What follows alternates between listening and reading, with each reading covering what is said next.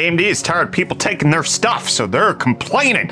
Apple shows off some mighty fine stuff at WWDC, and we got a whole bunch of other tech news that we're going to go over. That's super informative for you. Let's get into the hot news, everybody. I'm your Brett host. We're going to be going over the hottest tech news that I can find on the internet while you enjoy your breakfast, and we're going to start off today talking about AMD filing a formal complaint against Realtek and TCL for graphics patent infringements, which is being filed on behalf of AMD and ATI to the United States International Trade Commission, saying that they violated 5 different patents, from texture decompression to a unified shader approach to graphics architectures, a multi-threaded graphics processing system, as well as methods to synchronize thread, wavefront data, and events, and a patent covering a processing unit for asynchronous dispatch. Essentially, AMD is saying that these companies have taken their ways of handling graphics and saying, hey, you TV makers and Realtek people who making chips, you gotta stop it, okay? Because that's our technology. It's just a typical patent lawsuit that's happening here with AMD asking for it to be investigated. And if they find out that Realtek and TCL have violated this, there could be fines on the table, as well as moratoriums on the sales of the products that actually feature these technologies.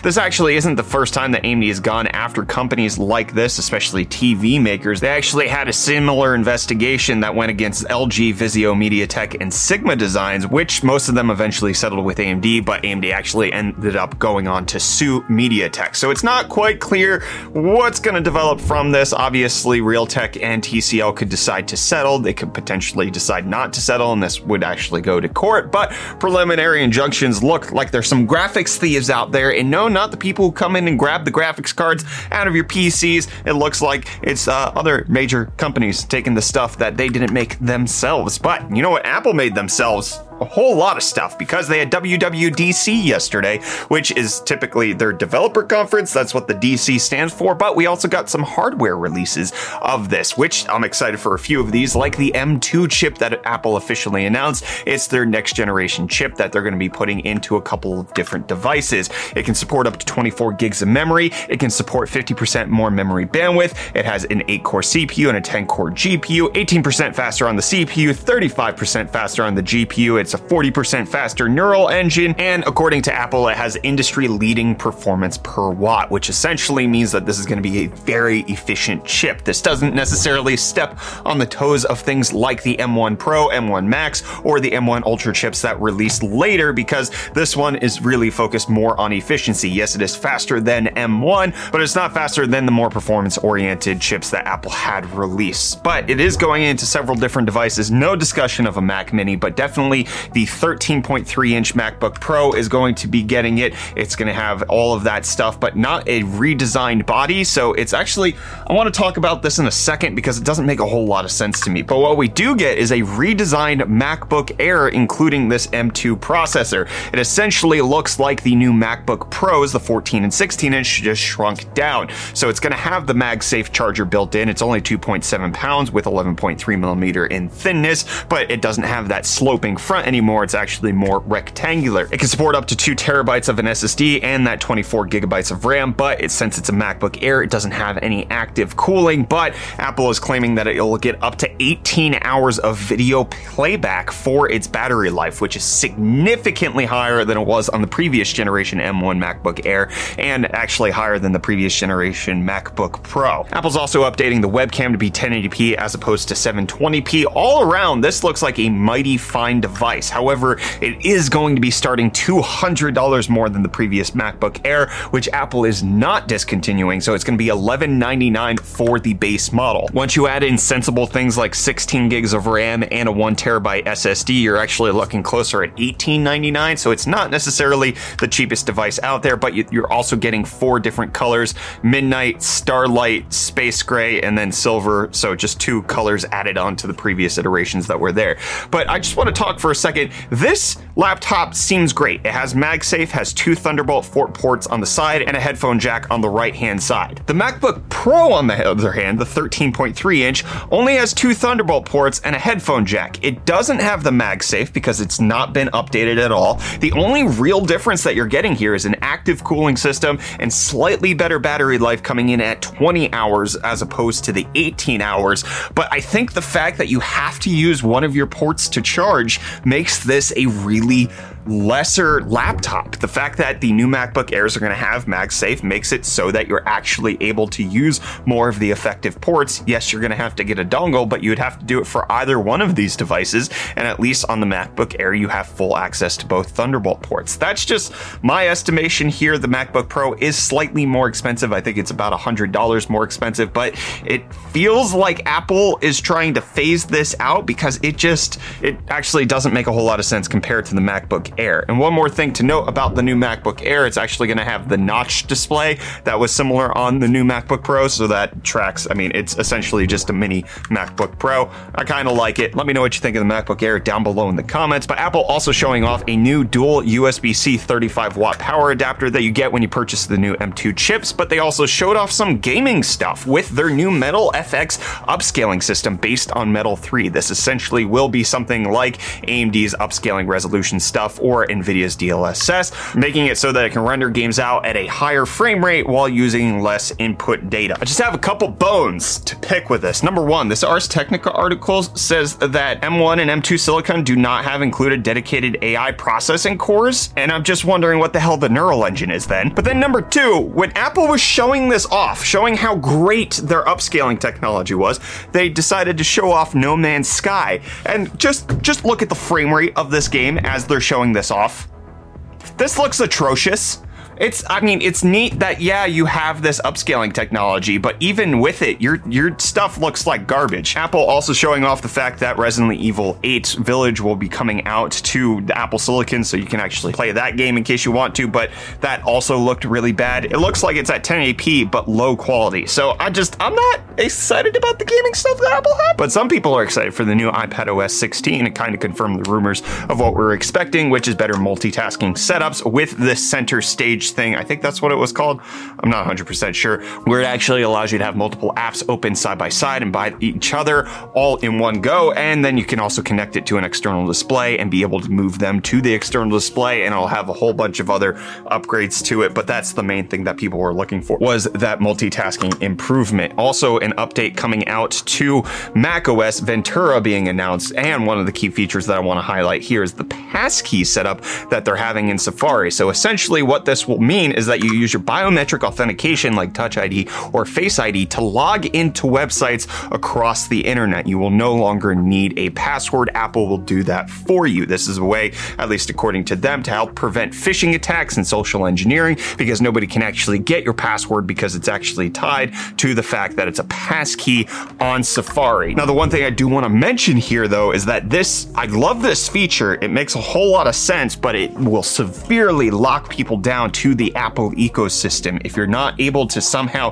create a password for yourself before you get off of Apple, it's just going to make it so that you're not able to log into your favorite websites that you're using passkey for. And so it can create a situation where Apple's even making a more of a walled garden for themselves. They also showed off some extra stuff like iOS 16 and watchOS 9, which is going to bring us better sleep tracking and medication reminders in case you need that. And then also a new feature for FaceTime continuity, which will allow you to actually move a FaceTime conversation from your phone to your MacBook, but then also you can use your iPhone as a webcam on your Mac device because, as this article says, webcams stink, especially on the Apple stuff. So it will allow you to use the back cameras on your iPhone as the webcam. And then allegedly they have a desk view feature, which you can see right here, using the ultra wide camera to allow them to see you and show your desk at the same time, which, I don't think this is real. I can't fathom how this works, especially as I look at the ultra-wide setup on my iPhone itself. Even if the main camera is looking directly at me, the ultra-wide is not enough to see down what's at my desk. And even if it was, the distortion on the fisheye lens would be so massive that even if they corrected it to look flat, there would be weird artifacts happening all over. This was probably the most unbelievable thing that Apple showed off at its WWDC. I'm excited for it. I kind of want to see it, but I do not believe the desk view until it actually gets in the hands of people and they're able to test it out, because that seems too good to be true. Also too good to be true, it appears that the B&H leak of something like the Mac Mac Mini Tower did not happen, as well as the Mac Mini getting an update to the M2 chip. That was not announced by Apple at all. But let me know what your favorite part of Apple's WWDC was down below in the comments while I tell you about crypto stonks, because crypto having a green day. Bitcoin's up 4.4% to be at $31,400, increasing almost $1,500 in the last 24 hours. Ethereum also up 2% to be at $18.59, and Dogecoin down just so slightly to be 8.1 cents. But what's also going up, it appears to be the pin count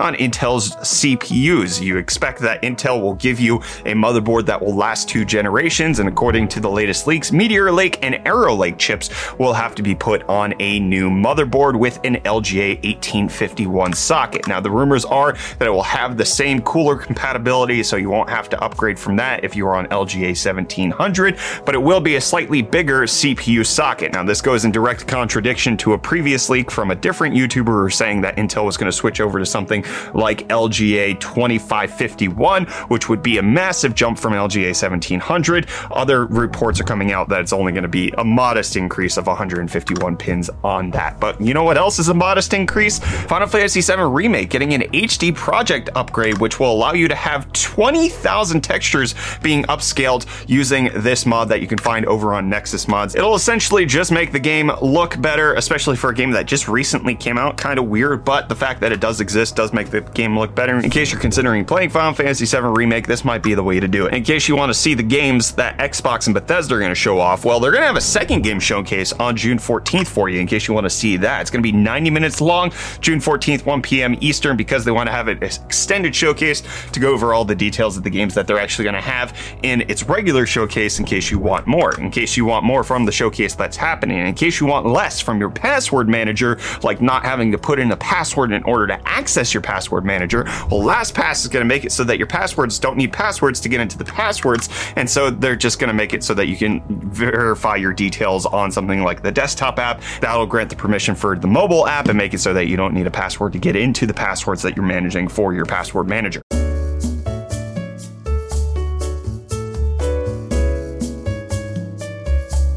And while LastPass is doing away with passwords, it looks like Samsung is doing away with LCD TV production. According to the latest reports coming out, and Samsung's looking to stop LCD panel production by next month because they believe the competition in the LCD panel space is just too much, especially considering that their market share in LCD panels has dropped to just 2%. Essentially, they're going to focus on OLED and quantum dot technology as opposed to just typical LCD panels, and make it so that they're focusing on where their strengths are, which makes a whole lot of sense. What doesn't make a whole lot of sense to me, just to me, okay, I I didn't talk about this when this got announced, which was the Elon Twitter buyout stuff that was going on, because I felt like it was a publicity stunt. I felt like he wasn't serious, and I think as more details are coming out, it just feels like he was never serious and he's just trying to get out of it. But Elon threatening to pull out of the Twitter deal because of the bot estimates that he's not happy with, saying that Twitter is committing a material breach of merger terms by allegedly refusing to disclose enough information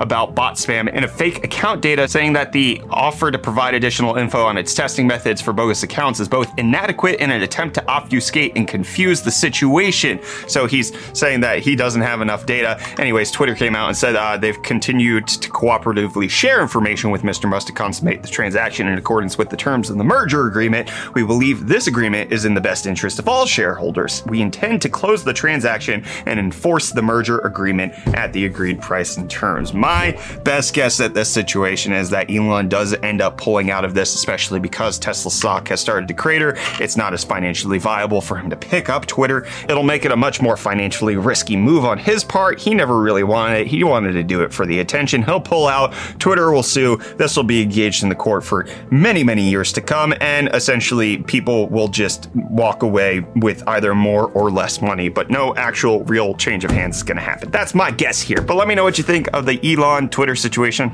down below, and I'm going to let you know what I think of Intel's Arc A730M GPU. It's allegedly fast. It's actually looking pretty decent. The first benchmarks coming out about the A730M, it looks like it's actually faster than some 3070 Ti laptops based on this TimeSpy benchmark. It's not in all games. This is just a synthetic benchmark, so don't take this as gospel, but it does look like it's actually going to be going toe-to-toe with something like a 3070 or 3070 Ti laptop, depending on the TDP setup, which is pretty impressive considering this isn't even Intel's flagship GPU that they're going to be putting out, but it also has gone on sale in China where people will actually be able to get and test it and make it so that they can see if it's actually good at gaming or not. It looks like AMD's next-gen GPUs are going to be good at power consumption because Seasonic published a power supply ratings list to let you know how big of a power supply you need depending on your components, and they've added the RX 7000 series into this. However, it doesn't appear like that actually increases the amount of power supply you do need, so some of the assumption is that this means that they're just as efficient, so the 7900 XT is going to consume the same amount of power as the 6900 XT. Whether or not that's true, or maybe this was just a database error that went live too quickly, who knows? We'll just have to wait and see. But one of the things we're hearing quite considerably is that NVIDIA's RTX 40 series is going to suck all of the power, and the well-known leaker who's been talking about all of the details with the power consumption is indicating that the 4080 should be about 100 watts more than the 3080, and the 4070, if it's using GDDR6X, actually might pull 400 watts of power. It's a lot. That's a lot for juice in a GPU. I think we just have to wait and see if it's actually fast enough to matter. Do we want them sucking that much juice if they double the performance, or do we want, less performance but better efficiency? The ever-raging question of life. See you for Tech News tomorrow, my friends.